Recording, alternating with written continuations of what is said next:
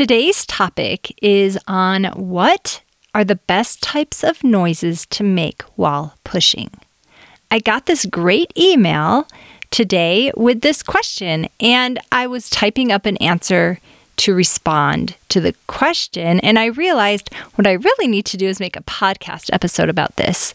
So that's what I decided to do. I did send my email with my written response, but here is an audio response, which I think will be more powerful. First off, know that it is normal to make noises while pushing a baby out. Also, it can be normal to not make noises while pushing a baby out. There is not a right or wrong way to make noises. Now, I say that with a little caveat because there is one tip that I definitely suggest, and I'll tell you that in a minute or two. So first off, know that when a mom is pushing her baby out, it takes a little oomph sometimes. Sometimes moms can actually breathe their baby down and out, like, right? And they just leave their mouth open, their bottom relaxed, and they breathe their baby out. And I've seen moms do this. It can work. Moms can do that silently. They don't need to make noise.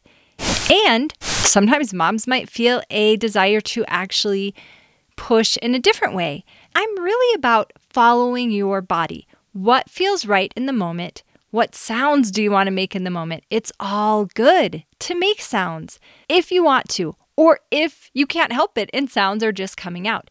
That is okay. So there's the breathing your baby out. And then there's grunting. So sometimes I'll hear moms go like, If I hear that noise at the top of a pressure wave, then I know that a mom is starting to transition into that pushing phase. And sometimes a mom will actually just kind of grunt her baby out a little bit at a time like that. Sometimes moms will more kind of roar their baby out. That's how I felt I did it.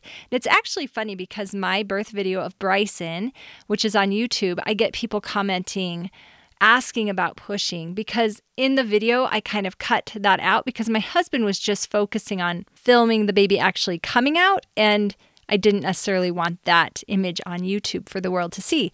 So you don't necessarily hear me pushing, but I definitely was not a quiet pusher. I roared my baby. I was like, So I kind of like roared my baby out, and that's great too. There, again, any way you want to do it is great. An idea is just to practice making some noises before you go into your birthing time. Just practice making different noises. Maybe while you're pooping, you could be like, just make some noises while you poop to feel, does that give your body a little bit more energy? How does that work? How does that feel? And just being open to knowing you might make many different types of noises, or again, no noises at all. It really is what a mom needs in the moment. I've had moms push quietly during part of their pushing time, push loudly. Sometimes moms will swear while they're pushing. That's okay. Even if it's a person that doesn't normally swear, whatever comes out, comes out. And you know what? Everyone in the birthing room has heard it before. It's okay. Don't worry about it. Just let what comes out come out.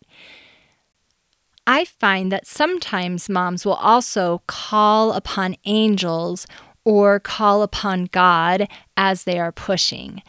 There is something about the thinness of the veil, especially while mom is pushing, that makes it so powerful to call upon your angels or to call upon Jesus or God or Heavenly Mother or an ancestor while you're actually pushing your baby out. Again, I don't know that you need to plan on doing this, but just having this idea in your head that this is an option.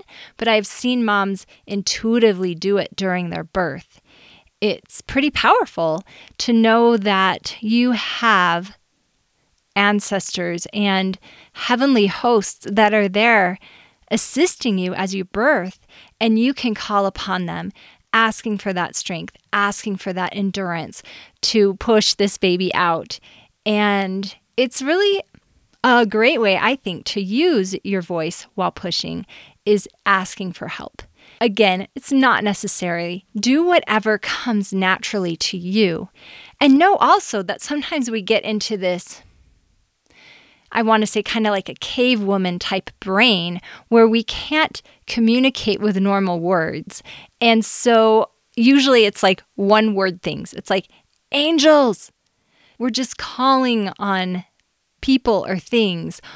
Or I remember very distinctly at one birth, I had a mom who I was dualing and she was on her hands and knees and she looked up at me and she said, water. And I gave her some water to drink. She shook her head. She's like, no. She's like, water. And I tried to give her more water. And then I realized she was trying to say my water broke. But she was in this cave woman type of brain area where really she could only do one word. So I think it's very similar when we're pushing. Noises are really our friends, like, or whatever works. These noises are something that we are using the power of our body to work together with our body, mind, and spirit. So again, any noise is good. All noises are good. And if inspired, call upon the heavenly hosts that are there assisting you during your birth, while pushing, or really at any point in your birth. It's great to do. So the only caveat that I'm going to give with pushing and noises is that lower noises are better. Lower noises are more open and they're lower in your body, like letting things go down and out, versus high noises are tight and again, higher in your head. And what we're going for is open and low. So if I hear a mom pushing and she's like, then I'm going to encourage her to make low noise, and I'll be like, and I'll model it. You should be like, and I'll model this lower noise option. And often the moms will switch pretty easily to what I've modeled for them. Again, if a mom wants to just stay in that higher range, I'll probably suggest it a time or two, and then I'm just going to let her do what she needs to do, and that is fine. Also, there are times when a care provider will say, don't make noises, just hold your breath and push, like bearing down, like you can't see me because it's not a video, but I've got my face all clenched and not making noise and I'm pushing down. And that is definitely another way to push. If that's what feels right for you, go ahead and do it. If a care provider is asking you to do that, I think I would just say, is there an urgent reason for this to go faster, or can I just keep pushing the way I want?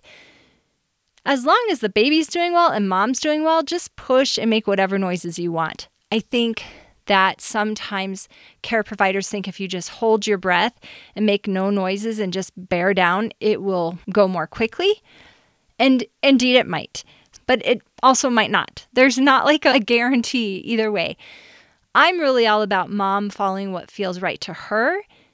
And there has been 1 or 2 cases at a birth where the baby's heart rate's not looking as good as the doctor wants. And so they're asking the mom to push more directed or more without noise.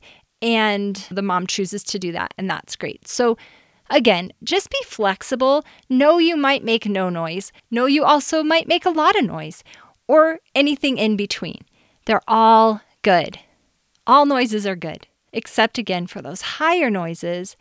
It's not that those aren't good. It's just they're not going to be as effective as low noises. Remember, low is open and down. And that's where we're trying to make the baby go, through open and down. I hope this was helpful and gave you some real life examples. I actually will link in the show notes to some pushing videos that I have on my Enjoy Birth YouTube channel, where I've put together clips of people pushing so that you can see and hear those noises in real life instead of me just making up noises for you. I hope you have a great day and enjoy your week.